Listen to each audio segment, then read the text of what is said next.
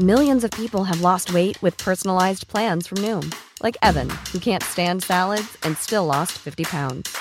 Salads generally for most people are the easy button, right? For me, that wasn't an option. I never really was a salad guy. That's just not who I am. But Noom worked for me. Get your personalized plan today at Noom.com. Real Noom user compensated to provide their story. In 4 weeks, the typical Noom user can expect to lose 1 to 2 pounds per week. Individual results may vary. Hey, I'm Ryan Reynolds. At Mint Mobile, we like to do the opposite of what Big Wireless does. They charge you a lot, we charge you a little. So naturally, when they announced they'd be raising their prices due to inflation, we decided to deflate our prices due to not hating you. That's right. We're cutting the price of Mint Unlimited from $30 a month to just $15 a month. Give it a try at mintmobile.com/switch. $45 up front for 3 months plus taxes and fees. Promo rate for new customers for limited time. Unlimited more than 40 gigabytes per month. Slows full terms at mintmobile.com.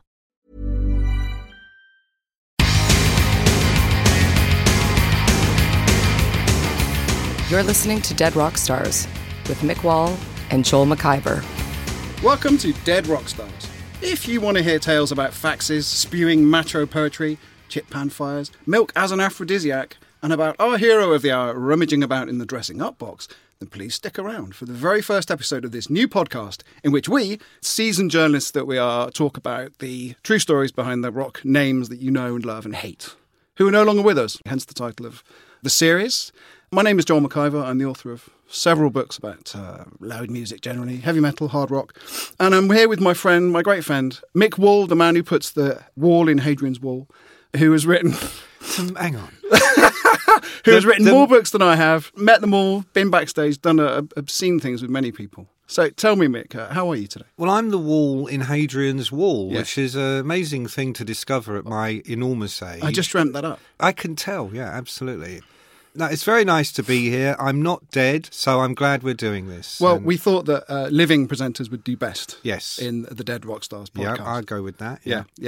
So today, for number one, we're talking about someone who is close to all our hearts. Definitely He's dead. definitely dead. 2.5 years, coming up to something like that, since he departed this mortal coil. 2 and a bit. It's late 2015, wasn't it? We are, of course, talking about the late Motorhead singer Ian Lemmy Kilmister. Right, now I met him a bunch of times. I had a few drinks with him backstage. I got to know him a bit, but my experience pales in comparison to yours, mate, because you knew him fairly well. Am I right in saying that? I knew Lemmy pretty well, and I knew him for a very, very long time. Well, there's my first sighting of the Great Beast, and then there was my actual interaction a la Attenborough and the Gorillas. As a pale, rosy-cheeked callow youth of whimsical airs, would often go to Portobello Road Market in London's Notting Hill Gate area. And in those days, the early 70s, it was a great place to get what was known then as a quid deal.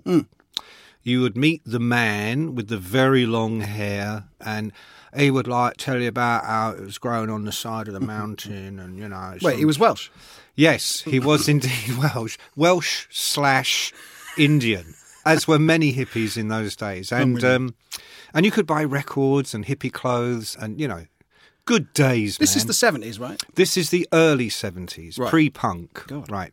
And the first time I saw Lemmy, he was in Hawkwind at the time, and they were doing one of their many regular sort of free spots on a Saturday afternoon underneath the flyover. Yeah, and were you a fan of Hawkwind, actually?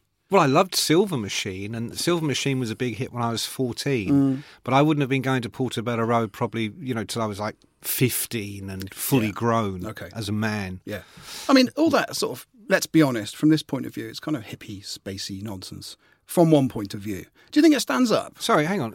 I'm talking about Hawkwind. Hawkwind does nonsense. Well, I'm afraid I'm going to take that view. No, that's not a concept I recognise at all. Now, in the early 70s, let me tell you something. Yeah. There was the Pink Floyd, if you happen to have been at Cambridge and Eton, and then there was Hawkwind, who were for the likes of me and you. And they were, as Lemmy once said to me, Hawkwind were like the Pink Floyd, except with Hawkwind, the spaceship was always broken. and that's exactly what it was. And let me tell you what else. Nonsense indeed. Yeah. When you've got a 6'5" Amazonian woman naked, cavorting in the late summer dappled sunlight of Portobello Road and many chillums. What a beautiful woman. Yes. Stacia Blake. Yes. Yeah. Let me tell you something. At the age of 15, no internet porn, but this was in the flesh, as it were, in the flesh. But juxtaposed, here's Stacia, who really was incredibly mind-bogglingly gorgeous. Yes, she was. And standing next to her is what looks like the biker from hell. Yeah. Very scary guy, he seemed to me. Yeah. Those teeth, right? Well, very few teeth. Yeah. Very few teeth. More warts than teeth. He was never a model, an advocate of healthy living, particularly. Lemmy? Well, no. In fact, we're jumping a bit forward, right? But he made it to 70 years old, didn't he? In Just 2015. about. Yeah, just about. Apparently, I read this. More people die immediately after their birthday than at other times because people hang on for these things, right? If they're ill, they hang on for their birthday. For him, obviously, it was important because it was his 70th birthday. Now, no one would have predicted him living that long, would they? I think he was more hanging on for the next blowjob, personally, knowing Lemmy as I did. I don't think birthdays meant a great deal for him. This is the man who, famously sang about not wanting to live forever. Yeah, right. I pulled him up on it, as you would. I said, well, look, Townsend had Hope I Die Before I Grow Old. Yeah. Well, he's really fucking old now, so that looks silly. It's not worked out for him. That's not worked out at all, really. I said, what about you with I Don't Want to Live Forever? I said, what? And he said, no. What I mean is I'd like to go the day before forever. By the way, listeners, and we do appreciate you tuning in, Mick and I have a sort of long-standing habit of going out for a curry every few months. And what we do is, on these occasions, is we have a few drinks.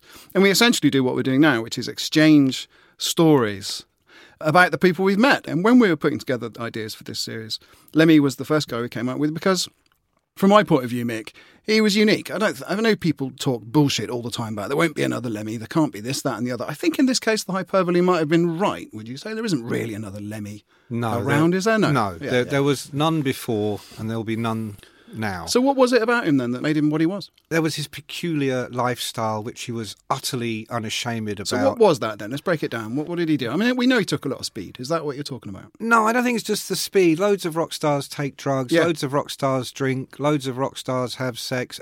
Those sort of defining facts about being a rock star. Right. Otherwise, why would you want to be a rock star if you didn't want to do that? Yeah. That's why people are fascinated with the idea of it, aren't they? That's probably why people are tuning in, because they want to hear what goes on backstage. With Lemmy, you can take that to the nth degree. But with him, that wasn't the special sauce, as it were. That wasn't the cosmic appeal. With Lemmy, especially in the 60s and 70s, we grew up. I don't know if kids today. I can't kids believe these days fucking said that. But anyway, I don't know how in contemporary society people realise quite what a revolutionary world these guys built for us. Yeah.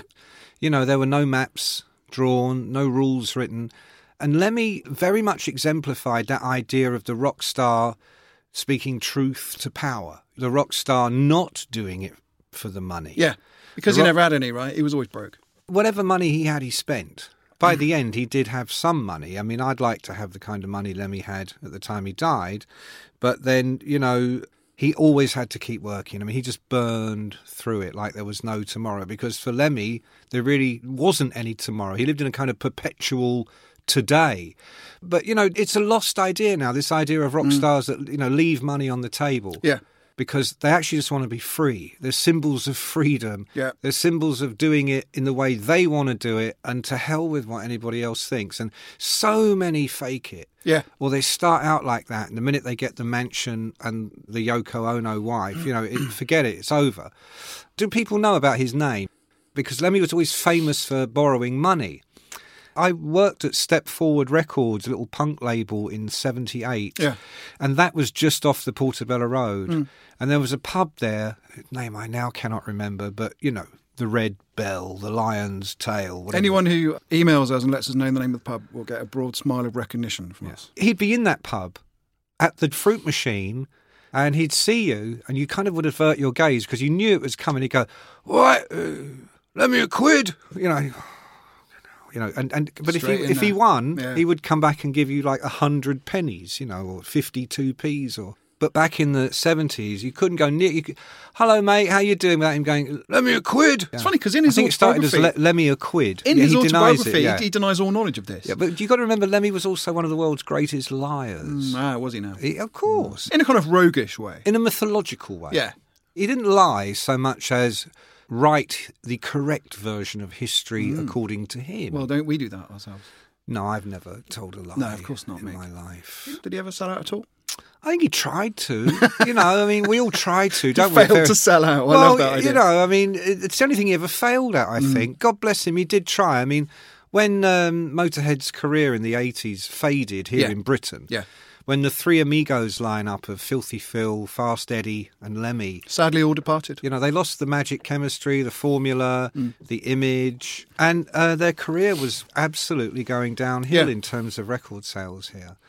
So they got a new label, got a new manager, moved to Los Angeles. Sony, wasn't it? They signed to Sony.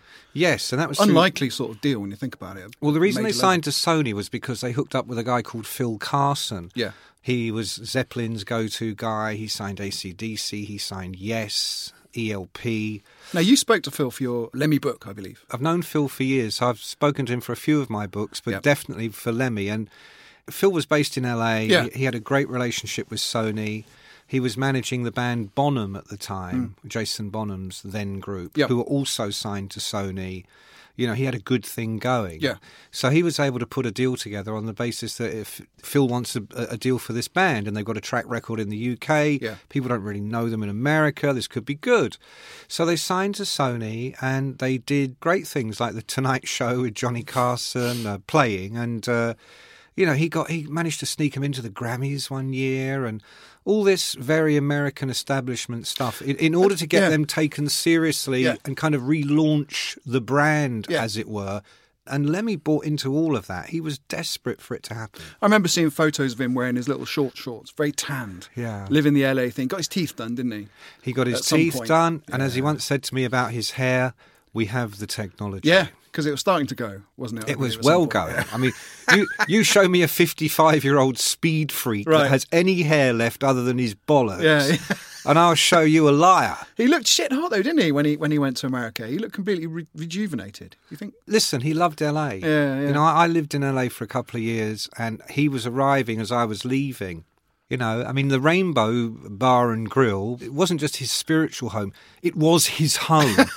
I mean, this is the place, in case people don't know, where, famously Led Zeppelin used to have their own table at the back and surrounded by their entourage and groupies and drug dealers. And it's on the Sunset Strip. It's on the Sunset Strip. I used to go there myself. Yeah. Purely in a professional A couple of light reason. ales for medicinal purposes? Possibly. Yeah. Would you say you were friends with Lemmy? Was anyone friends with him? Well, I don't know if Lemmy ever had that many friends. He had a lot of very good mates, and I would say I was a good mate. If your definition of a good mate is someone you lend money to, then I was a good mate of Lemmy's. And did you ever get it back, or is that? I did. No, in fairness to him, he actually wrote me a cheque, which I just thought is even worth putting in the bank. I think it was Phil Campbell, Motorhead's later guitar player, who said, Lemmy's a complete bastard, and he will shag your missus, or to that effect, didn't he? Yeah. Was there some truth in that? I mean, there was 100% true. So he's like, was he a lovable rogue, or was he actually a pain in the arse, because of these things? Well, I think Lemmy's height, and this is no exaggeration, he was drinking about a gallon of whiskey a day. He was taking about 7 grams of speed a day. And then he would go out in the night, and smoke about 100 joints and snort cocaine. And because he used to have the leather jackets with the little pockets, and there'd always be something in each pocket. I kid you not. A little treat. When I did his PR in the mid-90s, he'd sit there 2 a.m, and I'm thinking, I've got to leave, I've got to go to bed, And he'd suddenly go, and I go, no! No, not more! I've got something for you, Mick. That's not really how he spoke, is it? Well, it's kind of like that, yeah. The only drug he had a problem with was heroin. Yes. Although, of course, he did try it. There wasn't anything Lemmy didn't try, He had friends who died from taking it, and the love of his life died as well. The love of his life he found dead in the bath from... Which is horrendous. I mean, that really is. Well, that's going to change you. Absolutely. I mean, there were a couple of occasions in his life when he came close to love, as it were, real love, or, connectedness, relationship, long-term relationship. But, I mean, he said to me, look, I'm happy to stay with one woman for the rest of my life until I meet someone with bigger tits and a nicer smile and a shorter skirt. I mean, and you would laugh because it was true. So my point is, yes, of course he was a bastard. Yeah. All rock stars are fucking bastards. There should be a sign on the wall.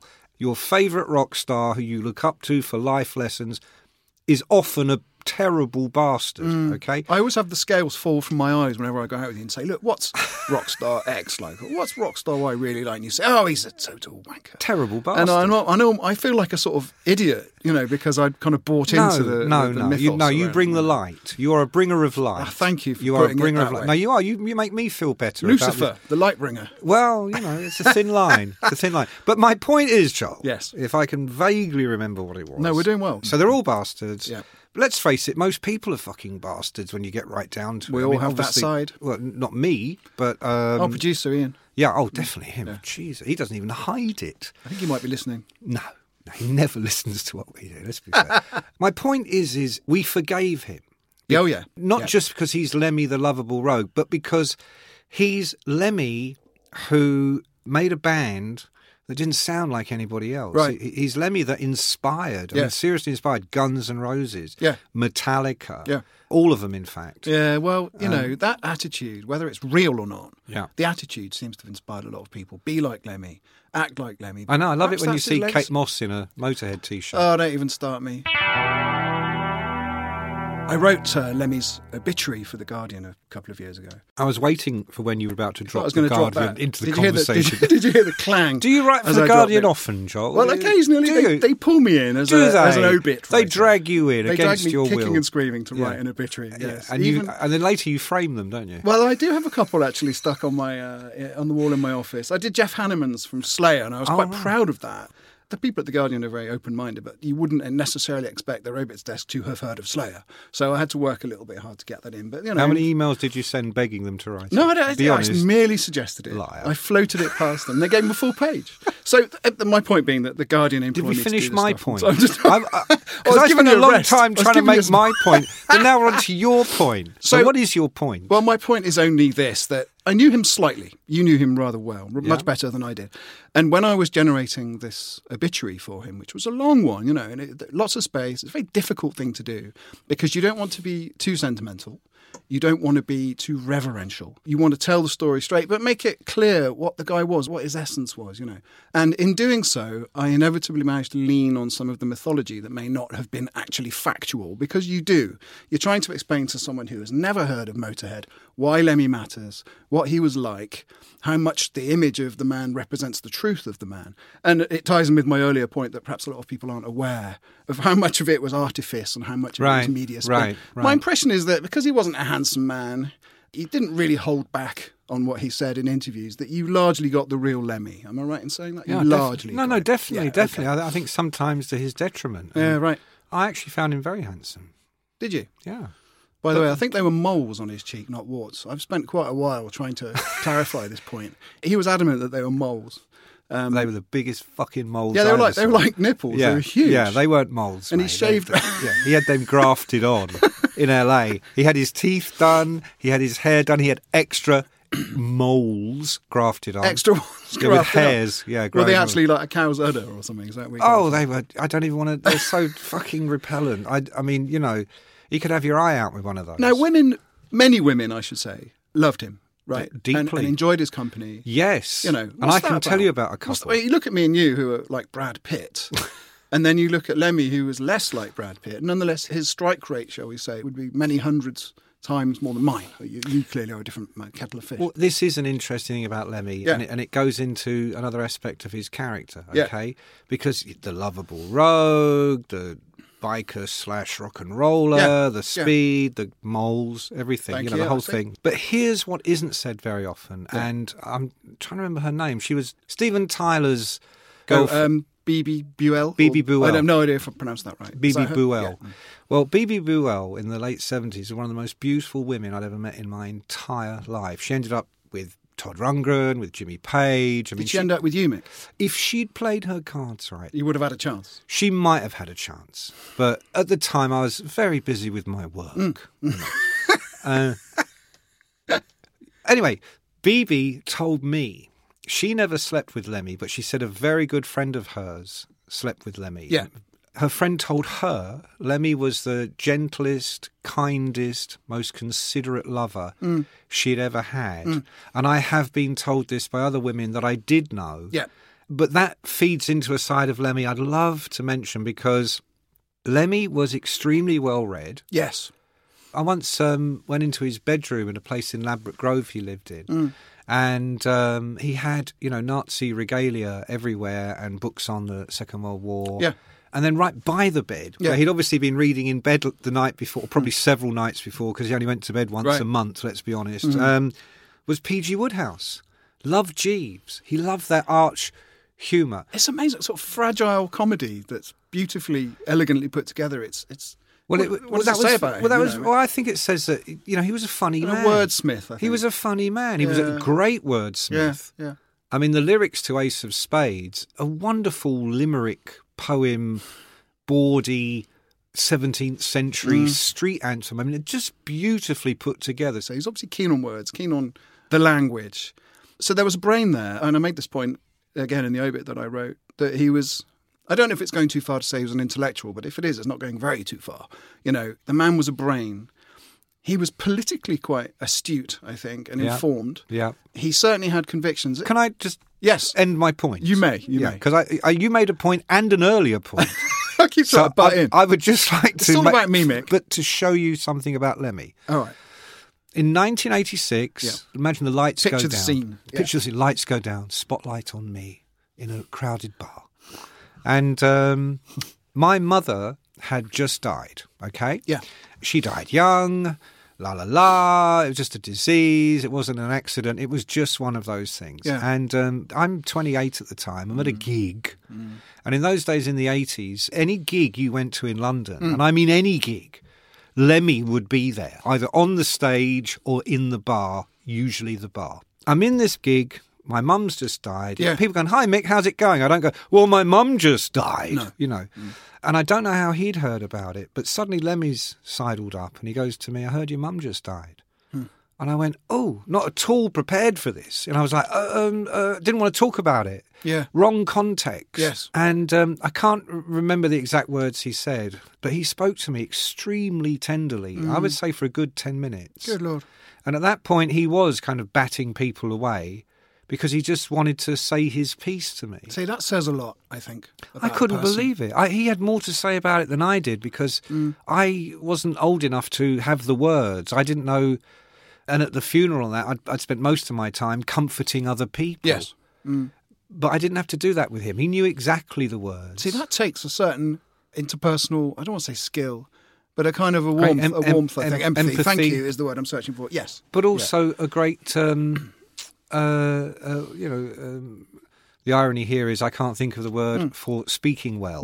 Loquaciousness? Eloquence. Eloquence. Thank God you're here. Yeah. Invoice you for that. He had empathy, eloquence, and there must be a thirdie. Oh, we'll think of something. Yeah, we will. I wanted it's to probably ask in you, one of his zipped pockets. Well, I might be able to thirdie. link to it. I'm going to invoke an unlikely name now, and that is the late astronomer Sir Patrick Moore. Yes. Who I got to know slightly because I'd interviewed him a couple of times. And I went down to his house and got some photos of him taken with my kids, and it was a very nice little visit. On his death, I put a picture of him on Facebook, and in the picture he's holding a copy of my Motorhead book, which I'd written. He was quite pleased with it, actually. He said, this Lemmy fellow comes from Stoke-on-Trent, so do I. And I went, that's very good. Oh, wonderful. And I put this picture up. Said, oh, yeah, how funny. I wonder if Sir Patrick's enjoyed my book about Motorhead. And someone, a journalist whose opinion I respect, wrote, I think they were both closet Nazis. Ooh. And I asked him to justify this. And he said, well, Sir Patrick was the leader of a political party. It wasn't UKIP, but it was along the lines of UKIP in the 70s. Well, how long ago? In the 70s? I think it was in the 70s. And Lemmy, of course, had his Nazi memorabilia collection. Mm-hmm. Of course, I disagreed with this, and I said, no, this is bollocks for loads of reasons. And in doing so, and this is my point, really, I referred back to a conversation I'd had with Lemmy in about the year 2000. I was interviewing him for some magazine. And what had happened before that interview was that someone had written into Q magazine about Lemmy's supposed right-wing Nazi political views, based on the fact that he had a massive collection of Nazi stuff. I took it upon myself to write to Q magazine. Did you? And said, this is bollocks. I work for Record Collector magazine. I've interviewed Lemmy a couple of times. His views are pretty much always left of centre.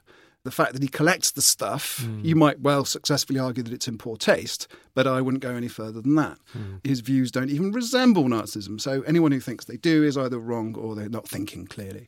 I told Lemmy that I'd had this dialogue with Q magazine. He was super pleased with this and asked me to fax him the original letter and my letter in response. Wow. Faxes went backward and forward, and at the end of the dialogue, he sent me this long response by fax, handwritten, which I still have. I have handwritten faxes from Lemmy, which I will tell you about when you finish. It was his big thing, the communication by fax. It's wonderful, isn't it? Was it in Gothic sort of? No, because mine was. One of his. It was quite a nice hand, as they say. Right. You know, and I remember at the top of the fax sheet, it had his phone number plus Lemmy bass vocals, stroke vocals at the top. You know, you'd obviously type that in. In case you had forgotten. Now, me personally, when I look at people who collect Nazi stuff, Jeff Hanneman, who I mentioned earlier, he was a massive collector of Nazi stuff.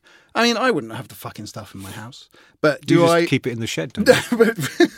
But would I... Trunk of your car. Would I castigate anyone who chose to collect the stuff because they like the aesthetic? No, I probably would not. You know, he was extremely knowledgeable. So, you know, he was showing me a swastika and he was explaining how the Nazis misappropriated it. That, in fact, what we call the swastika goes back thousands of years. It was a Hindu or Indian symbol? Yeah, of some kind? it's a symbol of very good luck. Right. And Lemmy's PR at the time, I think you know Nita Patel. Yeah. Wonderful woman, Indian, and she was with us while he was showing this, and she recognised it immediately, something from weddings she'd been to. And so he was very knowledgeable about that. And it wasn't just Nazi memorabilia. Yeah. Lemmy had swords from the First World War. He had daggers that went back to the Boer War. He had all kinds of stuff, but his own sort of special area of interest was the World War II Nazi regalia. Yeah. But here's the other thing, you know, because obviously I talked to Lemmy about it as well, and he said, listen, the love of my life was black. Yes. His current girlfriend at the time was black. Yes. He believed in personal freedom. He believed in, as long as what I do doesn't hurt you, then I should be able to do whatever I want. And you, whatever you want to do, as long as it doesn't hurt me or anybody else, you're cool. You go for it. You do your thing. He also said, and I thought this was interesting, he said, you know, if the Nazis came back today, he said, I'd be the first one they arrested and put up against the wall. Of course. Yeah. You can't argue with these things. But can I... Whatever it is you're going to bring do. you back to another, you may. my earlier point. I love the way you're asking my permission, though. Keep doing that. You talked about faxes. Yes. Quick story that always makes me laugh. And I think it kind of shows the sensitive side of Lemmy and also the bastard, if you like. Yeah. But also funny. So anyway, I can't remember getting into this, but we're talking about poetry. And he starts telling me how, you know, he apart from lyrics, he writes reams of poetry. And at the time, I actually was having some of my poetry published. I don't know why I'm laughing. I didn't know you wrote poetry. I'm a great poet. Does it rhyme? No, fuck for off. Christ's sake, That's Nick. not poetry. It's not real then, is it? No. No. Anyway. Next time you have to read some of your poetry on this. Yeah, I think Ian might step in. I think I could read it all day, but whether it'd make the actual broadcast, that's debatable. Well, it should. Yeah, I can see you looking at him and him going like this. You must be fucking joking. Yeah, that's it. Shut him up. Anyway, so we're talking to Lemmy about poetry. He says, I really write a lot of poetry. I said, wow, I'd love to see some, because I was writing a lot myself at the time. Next thing, because he's in LA, he's 8 hours behind. Yeah. I mean, I'm in bed at about 2 a.m. one night, and I could hear... Yeah, like the football results. Yeah. And it went on because the bastard's sending me dozens of pages, As right? he said, reams of it, right, yeah. And I had this old-fashioned fax machine where it wasn't like this clean A4 paper that you get now. In fact, we don't have Mac fax machines now, but it was that greasy stuff that was all on one roll. I know it, yeah. Anyway, about 10 foot of this comes through, and I'm looking at it in the morning over a cup of tea and, you know, bleary, and I couldn't read it all because, A, there was too much of it, and B, it was handwritten. Yeah. But it was in this very kind of stylised Gothic hand. Really? That's how I remember it. Yeah. Are you sure you weren't under the influence of something, Mick? Well, it's possible. No, and this thing was, I just remember it was like, this isn't a direct quote, obviously, because a long time ago, but it was, from the hills came the hell claw of Satan. And it was like, the blood flowed quickly over the virgin's toes. And was he entirely serious? Or was he taking the piss? Well, here's the thing. Yeah. I think he was serious. Because you could write a page or two of that taking the piss, but there were about 6 different poems, all long poems. And I just imagine him speeding all night. Yeah, He's been up for 5 nights. And now he's getting to the good stuff with his poetry, you know. Yeah. Hegemon came from the thundercloud. And was it sort of embarrassing Jim Morrison-style poetry, or was there some value to it, as you recall? Well, as a poet yourself, Mick. Well, speaking as a contemporary poet, and a contemporary of such poets as Lemmy, never mind Philip Bruce Larkin. Dickinson, Dickinson, enormously fantastic literary figures of our time, literary giants. Giants. Yes, much better than Jim Morrison. Yeah. You know, Jim Morrison's is all like... It's not setting the bar very high. The ghost of the dead Indian came down the highway, the child with his frog in his head. Doesn't Jim Morrison at one point say, death and my cock? Yeah, death of my cock. Death of my cock. Yeah, I think that was the best line he ever wrote, actually, speaking as an older man. We'll have to talk about Jim Morrison, won't we, on this? Definitely, but back to Lemmy. Yeah. So I'm reading this, and I'm actually very taken aback that he's taken the time to feed these endless pages into a fax machine, handwritten. So I thought, wow, do you know what? I'll send him some of mine. So I printed out 3 or 4 poems, and I faxed him back. Yeah. And guess what? I don't know, what? Fuck all happened, nothing. He was this much interested. Maybe he was speechless because it was so good. Maybe he just didn't give a fuck about anything I had to say or write or anything. And I think that's very typical of pretty much every rock star I've ever met, 1 or 2 exceptions. So, in a way, does this sum him up? He didn't give a fuck? He didn't give a fuck profoundly. Yeah. But I do also think, especially the sort of his American years, put it that way, I think he'd turned not giving a fuck slightly into a protective shield, a kind of comfort zone, because in the 70s he loved Hawkwind. You know, he wept for days after he was fired. Yeah. Didn't he shag all their girlfriends when he got kicked out? After they fired him for taking the wrong drugs. That was it. Because they were all into acid and he was into speed, which, as Dave Brock, Hawkwind's leader, told me at the time, was considered poor show. God. Very poor show. Elitism within space rock. Yeah. There are the captains and then there are the crew. The peasantry. Yeah. And Lemmy was the crew. Unfortunately, it was poor show with the speed.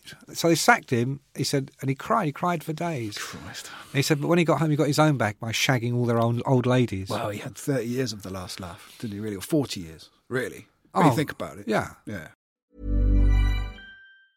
I'm Sandra, and I'm just the professional your small business was looking for. But you didn't hire me because you didn't use LinkedIn Jobs. LinkedIn has professionals you can't find anywhere else, including those who aren't actively looking for a new job, but might be open to the perfect role, like me.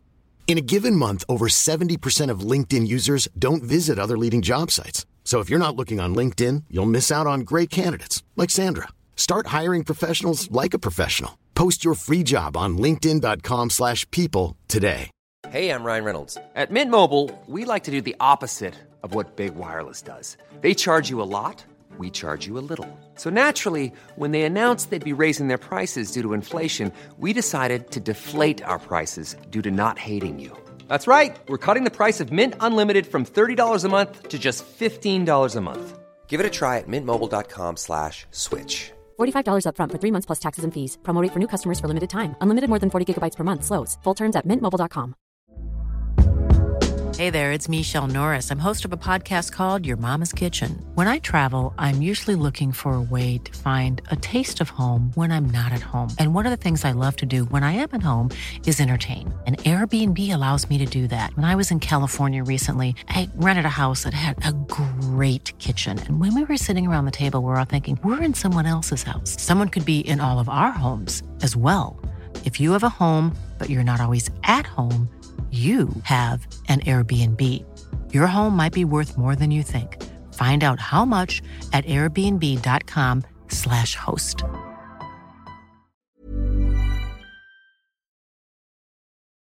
You're listening to Dead Rock Stars with Mick Wall and Joel McIver. You know, Motorhead was originally called Bastard. Yeah. Because he was a bastard. I mean, you know, his mother and father weren't married. Yes. And that's what they called those people in the 50s, like myself. People call you bastard, Joel, for different reasons. Yes. But I just thought I'd make that clear. Lemmy was called bastard for all the above reasons and more. But in the 70s and 80s, he was a man who was determined to do it his way and believed. You know, you talk about, you see the scales fall from your eyes.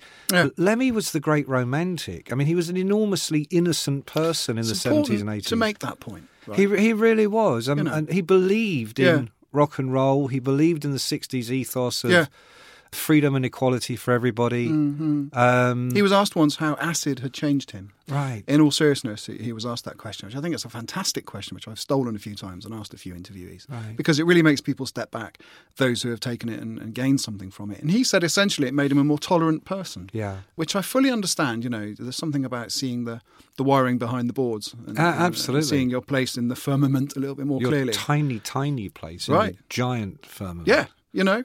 So just one more thing I want to say about Lemmy, really, from your experience. Did he, in a sense, hide behind the sort of slightly comedy image that began with, and I'll just run through, there was Stand By Your Man, right, that he did with Wendy O. Williams. There was Tiswas.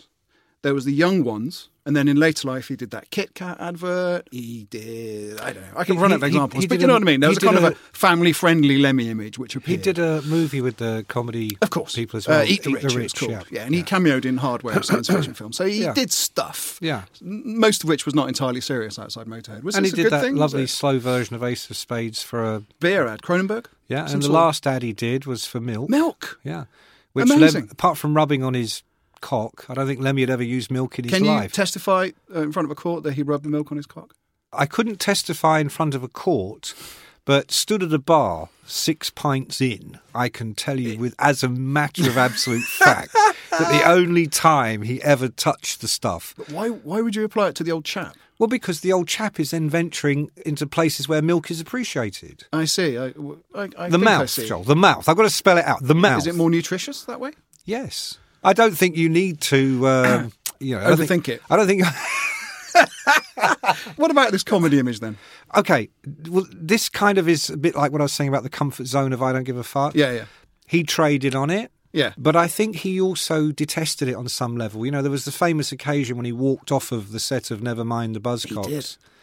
There were other occasions when he walked out on things because, you know, in his heart, Lemmy was a purist. And Lemmy, you know, worked for Hendrix. You know, he'd been a roadie for Hendrix. And learned a lot from him. He admired him greatly for his polite attitude to women, I believe, which was quite progressive. Absolutely. Well, Lemmy was a gentleman. And that's another reason why women loved him. It wasn't just that he was a rock star. He had good manners. He had a good upbringing. Yeah. He was very middle class in many ways.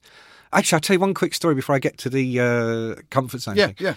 I went to see him once. This isn't about, I don't know, 79 or 80 or something. Yeah.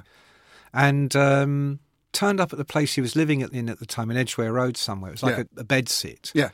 By the way, all he ate, to my knowledge ever, were either toasted cheese sandwiches or chips. So in this little bed sit, he had a chip fry, you know, the old-fashioned, like in a chip shop where you lower it into the thing. If you saw the film they made about him, the opening scene is him making his own chips in a deep fat fryer. Well, he used to make a cheese sandwich and throw that in as well. Deep fried cheese. Yeah. But he never got fat, did he? He was always in good shape. Do you want one? Nah, I'm good. Yeah. Never got fat. Well, as well as that one cheese sandwich. And that some one milk plate, I've got some left over. Get the Lemmy fried cheese sandwich, chips and milk. I didn't use diet. it all earlier. Yeah.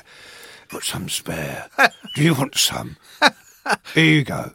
Oh, I've spilled it down your leg. Again. I'm sorry. Now, let me finish. I'm very embarrassed. Let me finish my point from my earlier point. You went round his house. Flat, rather.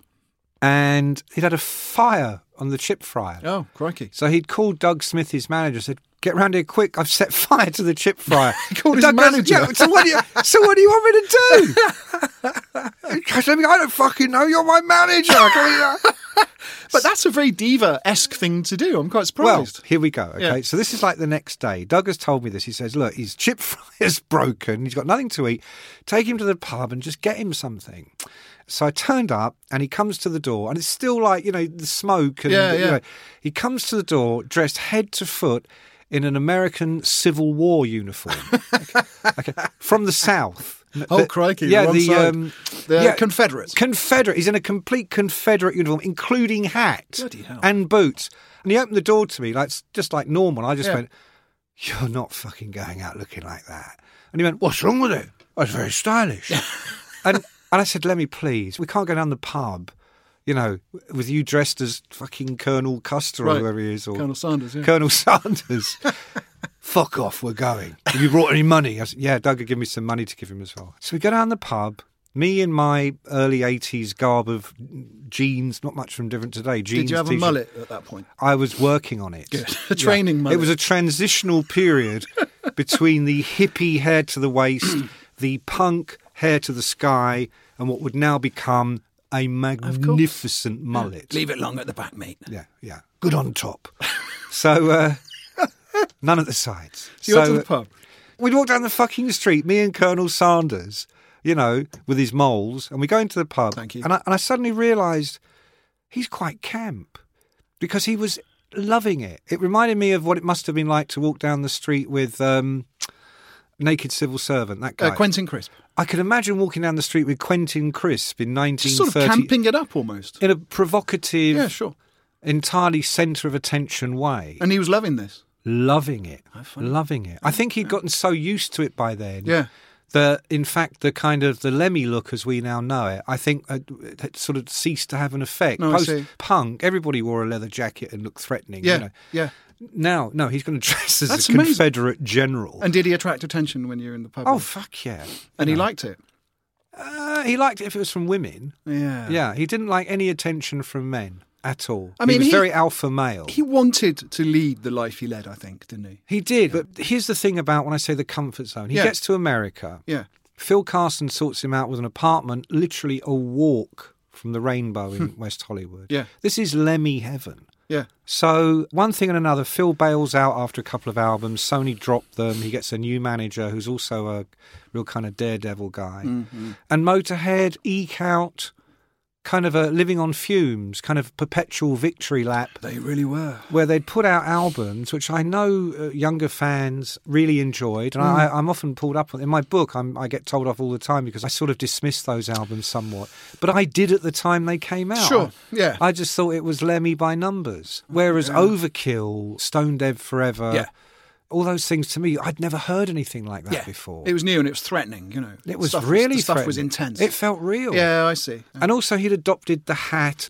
He became like an action figure. Well, that's it. I don't want to say a parody of himself because that's not what I mean, but it would be understandable if people thought that that was what he had become. He became Lemmy with a trademark symbol after it, you know what I mean? And for me, I often wondered if that was part of his... In your younger days, that's me saying fuck you to the world. Yeah. But when you get into your 60s, I think that's me saying I'm still cool, don't forget me, because he hadn't sold 1 million records. No. You know. He'd made money through writing million-selling songs for Ozzy Osbourne and things like that. But, you know, Slash would pay fealty to him. Is that how they say it, fealty? Yeah. Lars would kiss his arse. Of course. Everybody kissed Lemmy's arse. Yeah. You know, Keith Richards would be Lemmy. Yeah. You know. But Lemmy never had the dough. He said to me once, he said, how do you think I feel when I'm walking down the street in Los Angeles at the age of 65 and some 18-year-old kid yells, Lemmy, dude, Ace of Spades, man. He goes, do they think I haven't written another fucking song in 30 years? And I'm thinking, well, that probably is what they're thinking. Yeah. That's your hit, mate. Yeah. That's your... Not his only hit, but that's his stairway to heaven in a way. Exactly. You know? All right, good. Well, look, I mean... Lemmy, it was the obvious place to start with this series, I think. There won't be another one like him. They really won't. We They should really also won't. tip the hat, should we not, to Fast Eddie Clarke and Phil Taylor, who died in the last couple of years. Right, look, so we're going to sign off and we're going to give Lemmy, I think, Mark's, should we say out of 5? As a star. 5. For Lemmy. 5 out of 5. I agree. I mean, you can't not. You know. And also, too, not just a rock star. I mean, you know, people like Jeffrey Bernard. Yes. Or George Melly. Or, you know, these various kind of English... Richard Harris. Yeah. Those people that took it to the extreme. Yeah, they were really good at what they did. Yeah. But we remember them fondly for more than just what they did. They transcended their niche. Right, his taste for excess. I don't even know if it was... I think it was kind of a fundamental... Need. It's like saying his liking for oxygen. You know. But he didn't die of an overdose, you know. He didn't do like Duff McKagan did and drink 16 bottles of wine a day and have his pancreas removed. Lemmy died of essentially heart failure and prostate cancer at the age of 70. Now that, to me, is not the net result of an incredibly unhealthy lifestyle. Well, are you saying he died of natural causes? Brought on and exacerbated by the life he led. Because I bumped into Lemmy very, very briefly about 6 months before he died. He didn't recognise me. Christ. He didn't recognise anybody. And a photographer had the same experience and said he wept after seeing him Good because Lord. he was very, very ill for a very long time. You know, he was using a mobility scooter towards the end at these festivals, getting around. That was attributed to diabetes, I believe. Well, Like, you know, attributed to, how do you yeah. get diabetes type 2? You know, you get it through... Well, you drink Jack Daniels and then you drink vodka and orange. That's a lot of sugar. Yeah, Jack This is all Daniels. turning into a health lecture now, isn't it? What are you doing drinking orange juice? Yeah, I often said to Lemmy, lay off the sugar. Did you really? No, you did I? didn't. Fuck. Yeah. His influence. I know Metallica pay a lot of lip service. They don't really sound like Motorhead, do they? No, I think his musical legacy is what it is. I think in the same way that Black Sabbath had a very distinct sound, came at a very distinct time when it was very new, and what came after clearly was influenced to some extent. I mean, Lars Ulrich of Metallica ran the Motorhead fan club even as he was forming Metallica.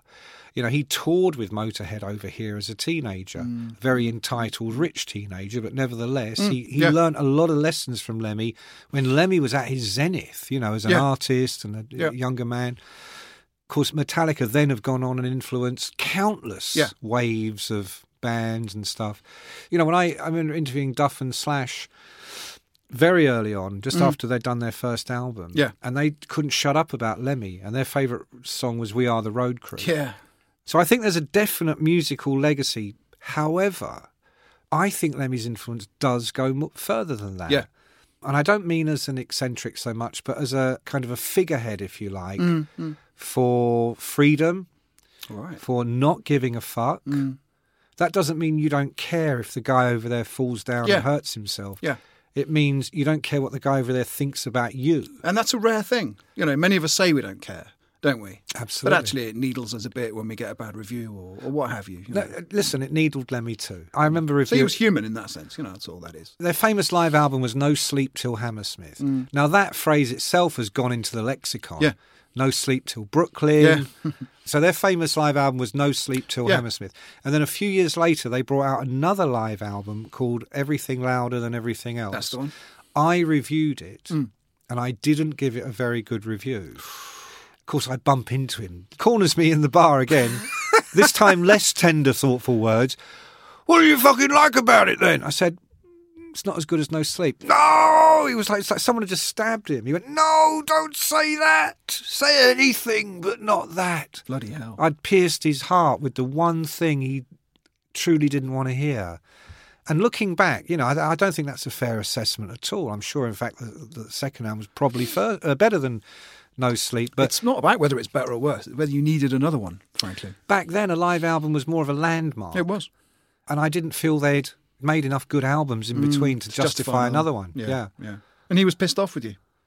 Yeah, momentarily. And then I remember him coming up to me at a Donington. In the late 80s, I did a weekly music show for Sky called The Monsters of Rock. Yes. And he used to watch it, and he came up to me and gave me some advice. He said, you've got to grow some facial hair. He said, you know, you've got the hair, the jacket, the clothes, you know, the set with the gravestones and all all that. that shit, you know. And he said, but you look like fucking Bon Jovi or something, you know. It didn't mean I look like Bon Jovi. He meant, you know, you look like a sanitised, No, I know what you mean. pretty boy twat. I'm being quiet because I'm thinking back to the pictures that I've seen of you on that show, and you definitely do look a bit polite. Well, it was downhill all the way after that. I've had many people tell me that. We've talked a bit about his legacy. Would you give him stars for death as a career move? Now, that's not meant to be completely cynical. Has his profile risen since his death, as has been the case with so many late musicians that we could name? Well, Ace of Spades became a bigger hit than it was first time around when he died. I think there is now a Lemmy industry that his management are, what's the polite word here, are... Committed to preserving. Yes. Committed to issuing. I mean, very you know, well they put. did a covers album recently, didn't they? They're very committed to preserving That's the one. the musical legacy. Did you hear their version, Motorhead's cover of Heroes? I hated it. Oh, I loved it. I thought No, it was great. no, fucking awful. No. Oh, well, we are polar opposites, though. I No, thought it was I'm great. right. Yeah, So I'm well, right in this. I have an opinion, but it's the wrong one. I'm glad he tried that stuff. But to me, honestly, that shows me how desperate he was not to just be Lemmy of Motorhead, to show he could No, I do see more, that. he Yeah. was more. We'll be quick about this. I mean, The ace of spades, right? Is that really what people will always associate with Lemmy? That and shagging millions of groupies and taking speed? Is there any other aspect that is as important? Ace of spades will always be the calling card. It will be, won't it? Rolling Stones, Satisfaction. Yeah. Dylan. Blown in the Wind or whatever. Yeah, Blown in the Wind or Roll like a Rolling Stone. Yeah. Dylan's got a few, actually. Well, actually, Dylan has, and so have the Beatles. They've got 100 songs they can remember for. Yeah. But yeah, Jimi Hendrix, All Along the Watchtower. Right. Purple Haze. Yeah. Wind Cries Mary. But Lemmy, conversely, is going to be best known for this one song. Hawkwind, Silver Machine. Yeah. And Lemmy sang that. Yeah. So well, actually. I love that song. He was great on that. And as he told me, he was the last one to try out as the vocalist on that because they resented him being a star. And it became a huge hit. And he said the best thing of all was he ended up on the cover of NME on his own without the rest of them. And he goes, they fucking hated it. I think that's one of the other reasons people loved interviewing him was they couldn't stop laughing at what he would tell them. Yeah. Truth is always funny. Right. Until it isn't. Yeah. Lemmy could have said that. Yeah. But didn't. But we can attribute it to him. Well, we can. In your lying, fucked up world, we can. But, you and Ian conspiring to peddle untruths and filth, whereas I am of a pure heart. And listeners, if you believe that, you will believe anything. So on that bombshell, I would like to thank Mick Ward. I'd like to thank 7 Digital, our producers. Now, our next episode, Mick, is going to be about another legend. I think legend is not too high a word to use of this gentleman. Absolutely. You knew him rather well. I met him a couple of times, so we'll be talking largely about your experiences. And there's a link here, isn't there? There is a link, which I'm about to embark on. I like this. Well, he's like Lemmy, isn't he, in many ways? Like Lemmy. He's like Lemmy because he was in other bands before he found success as his own band leader, of which he was the only constant, was he not, for many decades? Yeah, and he wasn't conventionally good-looking. No, we say or at all good-looking. We could also say... He lived in Los Angeles, rather like Lemmy, although originally he was not from there. No. And the link which I'm about to drop in with amazing genius is not written by me, it's written by Ian, the producer. It's my favourite bit, go on. And I'm going to read it off. They have a Rainbow connection. They do! One of them was in Rainbow for some time. Lemmy, on the other hand, was always in the Rainbow itself. Booyah! There we go. Have I said it right? Listen, everyone, if you could please get in touch with us through the Twitter page and the Facebook page where you click the link to listen to this, that'd be fantastic. We'd love to hear from you. Let us know, if you would, your feedback on the show, if you have any suggestions for future episodes, and it would be wonderful to hear from you again. And Mick, any last words from you? No. And that's it. Thank you very much. Goodbye, everyone. See you next time. If you enjoyed this, then please rate, review and subscribe to the podcast and be sure to share it on social media. If you must. Mom deserves the best, and there's no better place to shop for Mother's Day than Whole Foods Market. They're your destination for unbeatable savings, from premium gifts to show-stopping flowers and irresistible desserts. Start by saving 33% with Prime on all body care and candles. Then get a 15-stem bunch of tulips for just $9.99 each with Prime. Round out Mom's menu with festive rosé, irresistible berry chantilly cake, and more special treats. Come celebrate Mother's Day at Whole Foods Market. Planning for your next trip? Elevate your travel style with Quince. Quince has all the jet-setting essentials you'll want for your next getaway, like European linen, premium luggage options, buttery soft Italian leather bags, and so much more. And is all priced at 50 to 80% less than similar brands. Plus, Quince only works with factories that use safe and ethical manufacturing practices. Pack your bags with high-quality essentials you'll be wearing for vacations to come with Quince. Go to quince.com/pack for free shipping and 365-day returns.